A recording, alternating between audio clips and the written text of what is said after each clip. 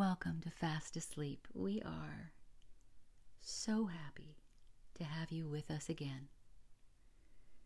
And it's William Faulkner, wonderfully wordy William Faulkner. He's back with us. You know, if you scroll back to episode 113, you will hear his unique love story, A Rose for Emily. You could even say our next two episodes are a love story. A love story, I guess, a son's love for his father and the terrible choice he has to make. Well, Faulkner, the Nobel laureate, also claimed the Pulitzer Prize twice, as well as 2 National Book Awards. As many of you know, he was born and raised in Mississippi. Faulkner joined the Royal Canadian Air Force at the outbreak of World War I, never serving any combat time. After returning to Mississippi, he attended the University of Mississippi for 3 semesters, and then, amazingly, in just 5 years, he had his first 4 novels published. And the awards started in 1949, and they continued through the 50s and early 60s. He died from a heart attack in 1962. So, it is time. Let us just let his wonderful words draw us away from whatever is going on to this son and his father. Tuck in, everybody, for part 1 of The Barn Burning.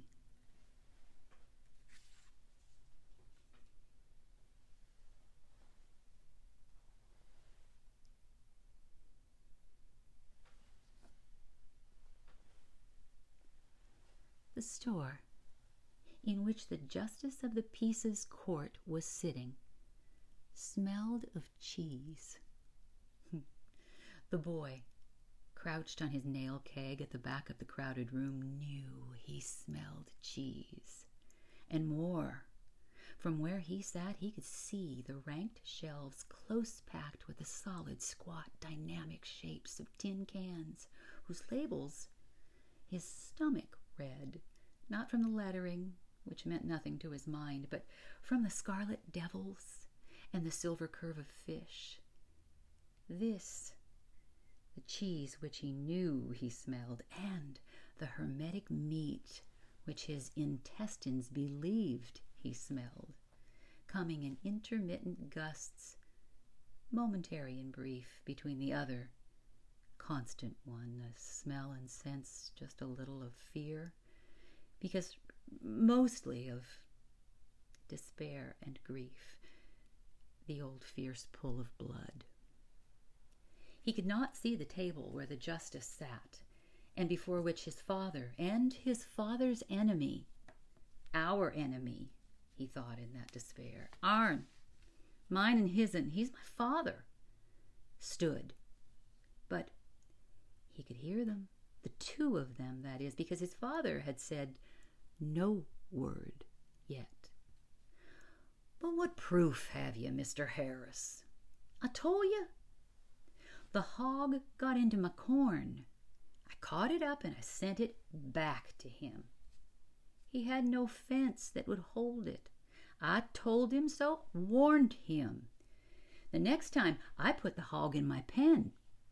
When he came to get it, I gave him enough wire to patch up his pen.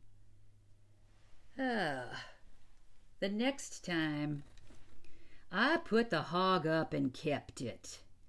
I rode down to his house and saw the wire I gave him still rolled onto the spool in his yard. I told him he could have the hog when he paid me $1 pound fee. Well, that evening a man came with the $1 and got the hog, and he was a strange man. He said, he say to tell you wood and hay can burn. And I said, what? That what he say to tell you? The man said, wood and hay can burn. That night, my barn burned. I got the stock out, but I lost the barn. Well, where is this man? Have you got him? He was a strange man, I tell you. I don't know what became of him. Well, that's not proof. Don't you see? That's just not proof. Well, you get that boy up here. He knows. For a moment the boy thought, too, that the man meant his older brother, until Harris said, no, not him, the little one. The boy. And crouching, small for his age, small and wiry like his father, in patched and faded jeans, even too small for him, with straight, uncombed brown hair and eyes gray and wild as storm scud. He saw the man between himself and the table part and become a lane of grim faces, at the end of which he saw the justice, a shabby, collarless, graying man in spectacles, beckoning him. He felt no floor under his bare feet. He seemed to walk beneath the palpable weight of the grim turning faces. His father, stiff in his black Sunday coat, donned not for the trial, but for the moving, did not even look at him. He aims for me to lie, he thought, again with that frantic grief and despair, and I will have to do it. What's your name, boy? The justice said. Colonel Sartoris Snopes, the boy whispered. Eh? The judge said. Talk louder. Colonel Sartoris? Oh, I reckon anybody named for Colonel Sartoris in this country can't help but tell the truth, can they? The boy said nothing. Enemy, enemy, he thought.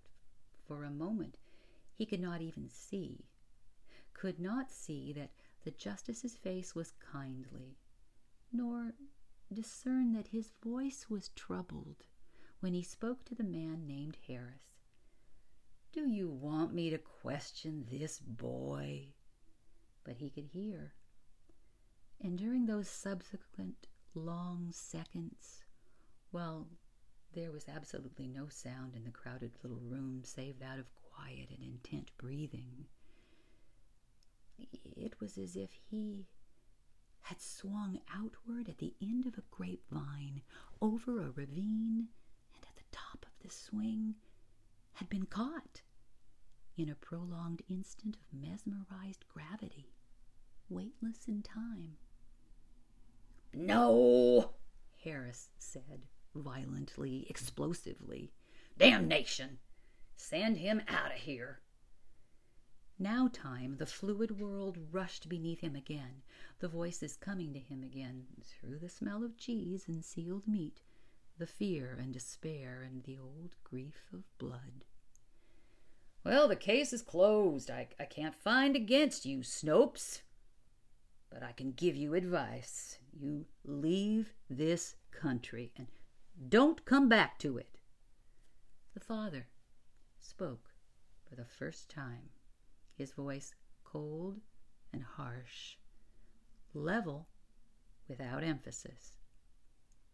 I aim to. I don't figure to stay in a country among people who... And he said something unprintable and vile, addressed to no one. That'll do, the justice said. Take your wagon and get out of this country before dark. Case dismissed.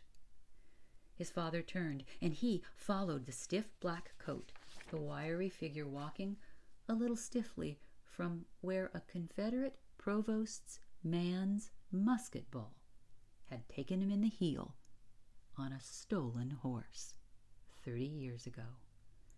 Followed two backs now, since his older brother had appeared from somewhere in the crowd, no taller than his father, but thicker, chewing tobacco steadily between the two lines of grim-faced men. And out of the store, and across the worn gallery, and down the sagging steps, and among the dogs and half-grown boys in the mild May dust, where, as he passed, a voice hissed, "Barn burner!" Again, he could not see. Whirling, there was a face in a red haze, moon-like, bigger than the full moon. The owner of it, half again his size. He leaping in the red haze toward the face, feeling no blow, feeling no shock when his head struck the earth, but scrabbling up and leaping again, feeling no blow this time either, and tasting no blood, scrabbling up to see the other boy in full flight, and himself already leaping into pursuit as his father's hand jerked him back. The harsh, cold voice speaking above him, "Go get in the wagon." It stood in a grove of locusts and mulberries across the road. His two hulking sisters in their Sunday dresses, and his mother and her sister in calico and sunbonnets were already in it, sitting on and among the sorry residue of the dozen and more movings which even the boy could remember. The battered stove, the broken beds and chairs, the clock inlaid with mother of pearl, which would not run, stopped at some 14 minutes past 2 o'clock of a dead and forgotten day and time, which had been his mother's dowry. She was crying, though when she saw him, she drew her sleeve across her face and began to descend from the wagon. "Get back," the father said. "He's hurt. I got to get some water and wash his—" "Get back in the wagon," his father said. He got in, too, over the tailgate. His father mounted to the seat where the older brother already sat, and struck the gaunt mules 2 savage blows with the peeled willow, but without heat. It was not even sadistic. It was exactly that same quality which in later years would cause his descendants to overrun the engine before putting a motor car into motion, striking and reining back in the same movement. The wagon went on. The store, with its quiet crowd of grimly watching men, dropped behind. A curve in the road hid it. Forever, he thought. Maybe he's done. Satisfied now that he has... Stopping himself not to say it aloud, even to himself. His mother's hand touched his shoulder. "Does it hurt?" she said. "Nah," he said. "It don't hurt. Let me be." "Well, can't you wipe some of the blood off before it dries?" "I'll wash tonight," he said. "Let me be, I tell you." The wagon went on. He did not know where they were going. None of them ever did, or ever asked, because it was always somewhere, always a house of sorts waiting for them, a day or 2 days or even 3 days away. Likely his father had already arranged to make a crop on another farm before he had to stop himself. He, the father, always did.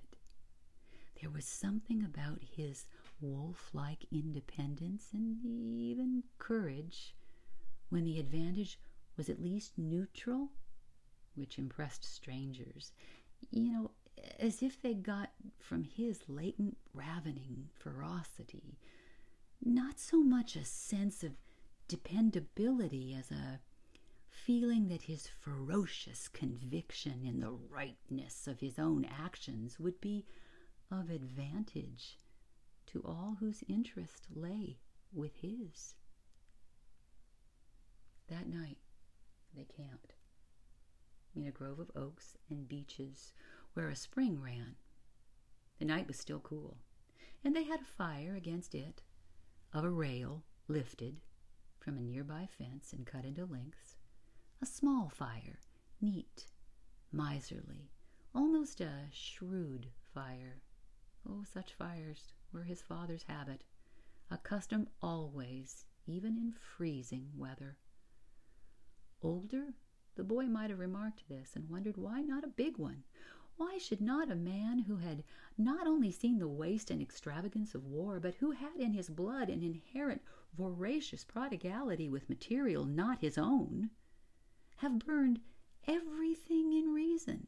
That miserly blaze was the living fruit of nights passed during those 4 years in the woods, hiding from all men, blue or gray, with his strings of horses, captured horses he called them.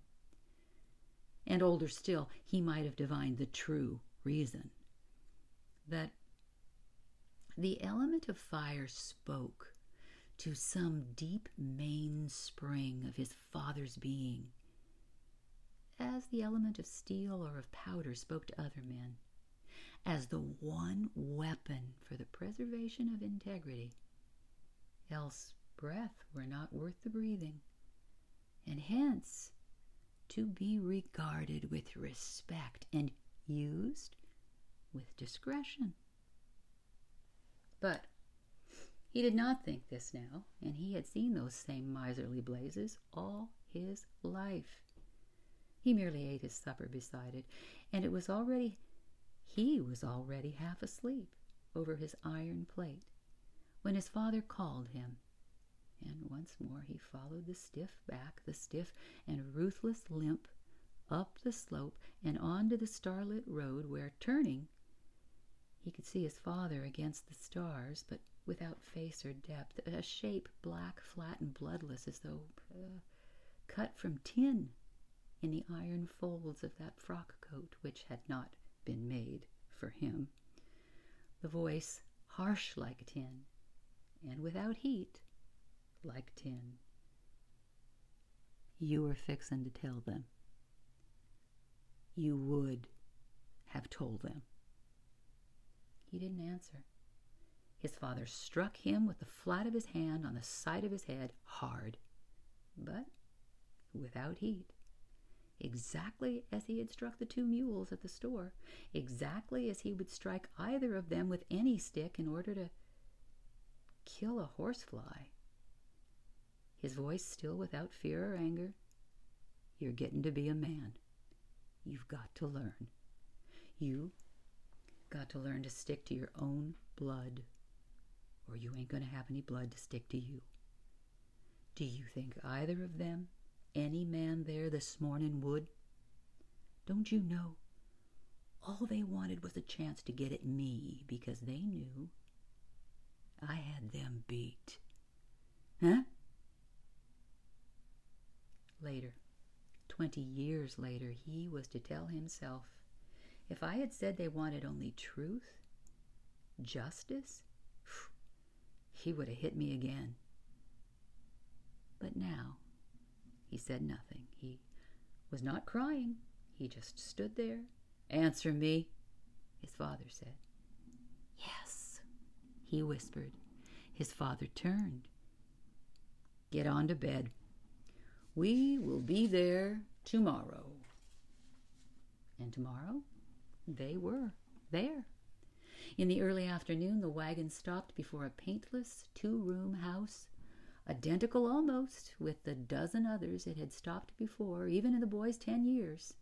And again, as on the other dozen occasions, his mother and aunt got down and began to unload the wagon, although his sisters and his father and brother had not moved. Well, likely it ain't fittin' for hogs, one of the sisters said. Nevertheless, fit it will, and you'll hog it and like it, his father said. Get out of them chairs and help your ma unload. The 2 sisters got down, big, bovine, in a flutter of cheap ribbons. One of them drew from the jumbled wagon bed a battered lantern, the other a worn broom. His father handed the reins to the older son and began to climb stiffly over the wheel. Now, when they get unloaded, take the team to the barn and feed 'em. And then he said, and at first the boy thought he was still speaking to his brother, come with me. Me? He said. Yes, his father said. You. Abner, his mother said. His father paused and looked back, the harsh level stare beneath the shaggy, graying, irascible brows. I reckon I'll have a word with the man that aims to begin tomorrow owing me body and soul for the next 8 months. They went back up the road. A week ago, or before last night, that is, he would have asked where they were going, but not now. His father had struck him before last night, but never before had he paused afterward to explain why. It was as if the blow and the following calm, outrageous voice still rang repercussed, divulging nothing to him save the terrible handicap of being young. The light weight of his few years were just heavy enough to prevent his soaring free of the world, as it seemed to be ordered, but not heavy enough to keep him footed solid in it, to resist it and try to change the course of its events. Presently he could see the grove of oaks and cedars and the other flowering trees and shrubs where the house would be, though not the house yet. They walked beside a fence massed with honeysuckle and Cherokee roses, and came to a gate swinging open between 2 brick pillars, and now beyond a sweep of drive. Oh, he saw the house for the first time, and at that instant, well, he forgot his father and the terror and despair, both. And even when he remembered his father again, who had not stopped, the terror and despair did not return, because for all the 12 movings they had sojourned until now in a poor country, a land of small farms and fields and houses, and he had never seen a house like this before. Oh, it's as big as a courthouse, he thought quietly, with a surge of peace and joy, whose reason he could not have thought into words, being too young for that. They are safe from him. People whose lives are a part of this peace and dignity are beyond his touch. He no more to them than a buzzing wasp, capable of stinging for a little moment, and that's all. The spell of this peace and dignity rendering, why, even the barns and stable and cribs which belong to it, impervious to the puny flames he might contrive. Yeah, the peace and joy, ebbing for an instant as he looked again at the stiff black back, the stiff and implacable limp of the figure, which was not dwarfed by the house, for the reason that it had never looked big anywhere, and which now, against the serene columned backdrop, had more than ever that impervious quality of something cut ruthlessly from tin, depthless, as though sidewise to the sun it would cast no shadow.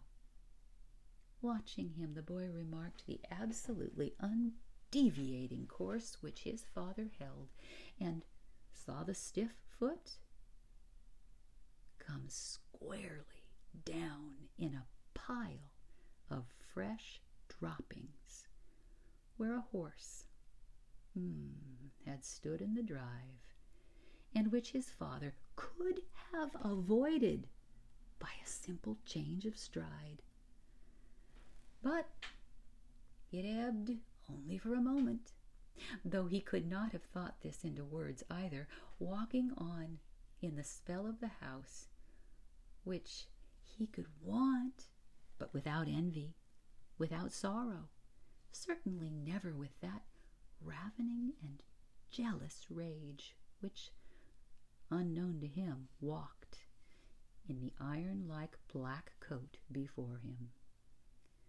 Maybe he will feel it too. Maybe it will even change him now from what maybe he couldn't help but be. crossed the portico.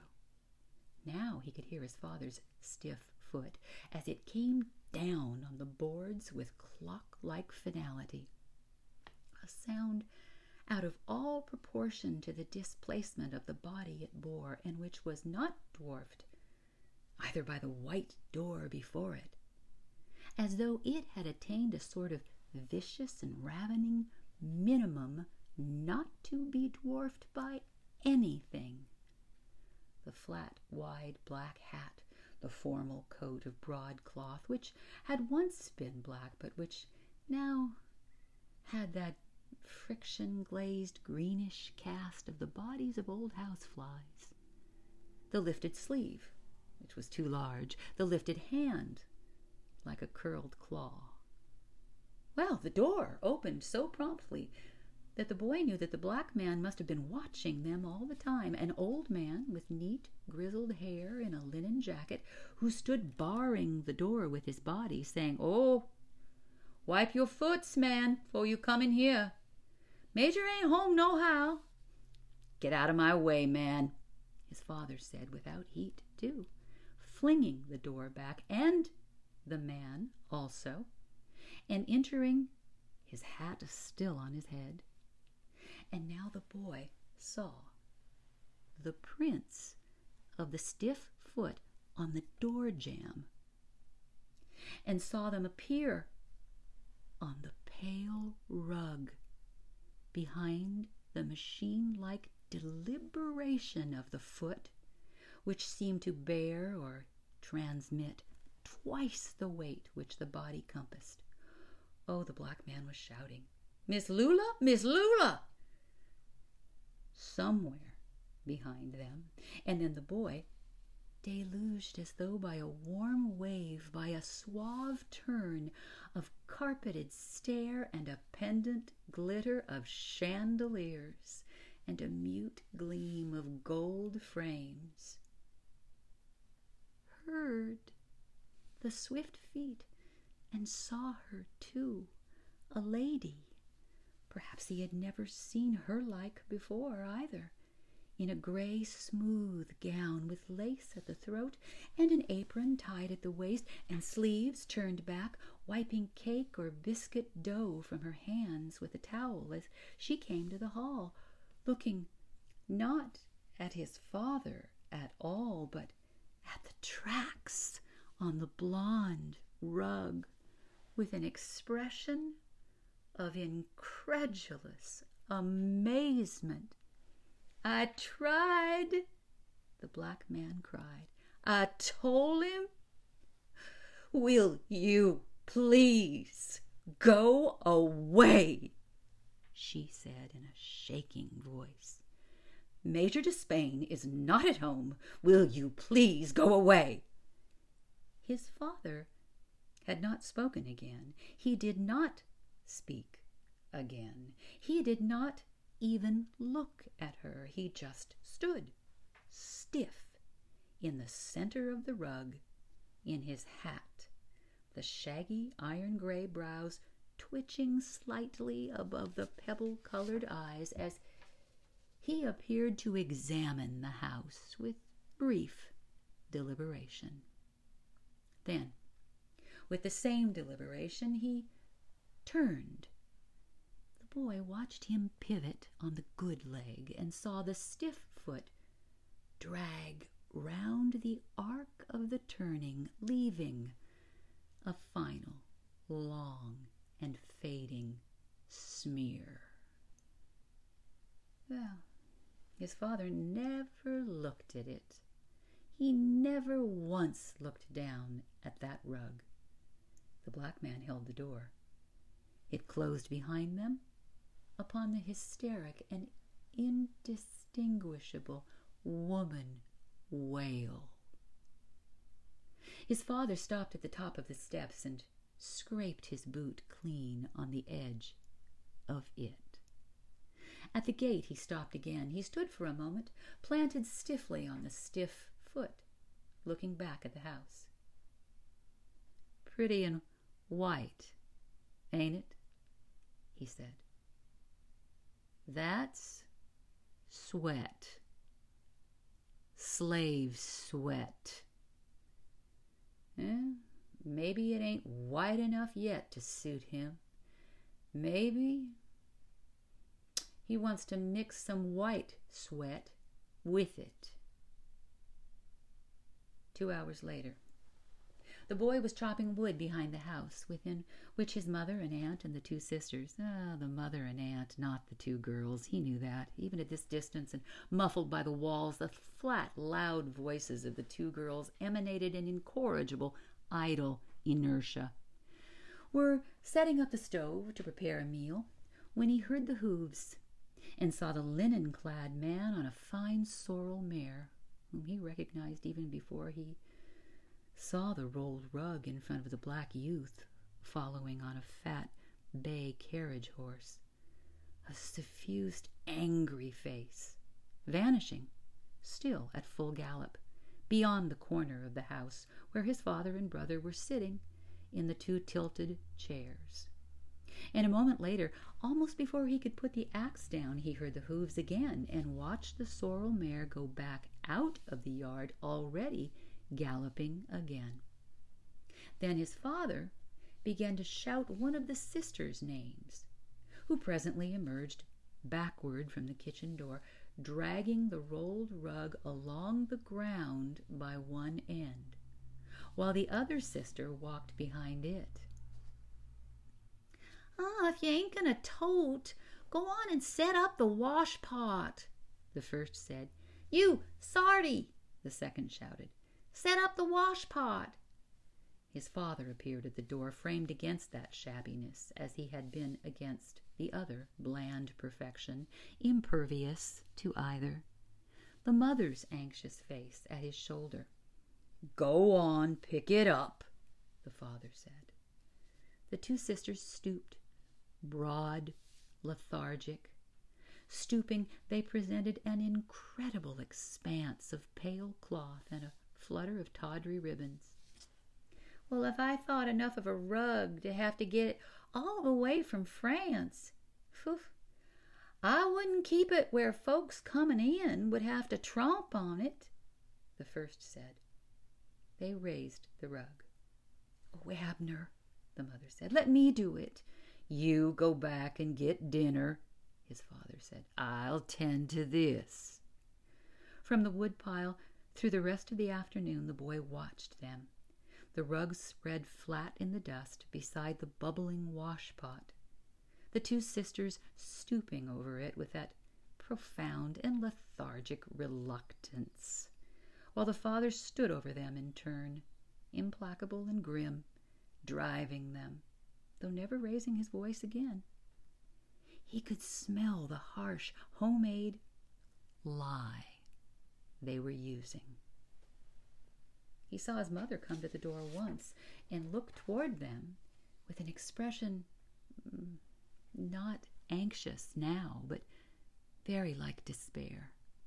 He saw his father turn, and he fell to with the axe and saw from the corner of his eye his father raise from the ground a flattish fragment of field stone and examine it, and return to the pot, and this time his mother actually spoke.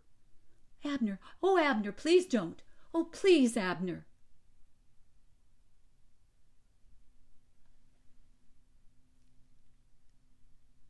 Come back for part 2. Good night.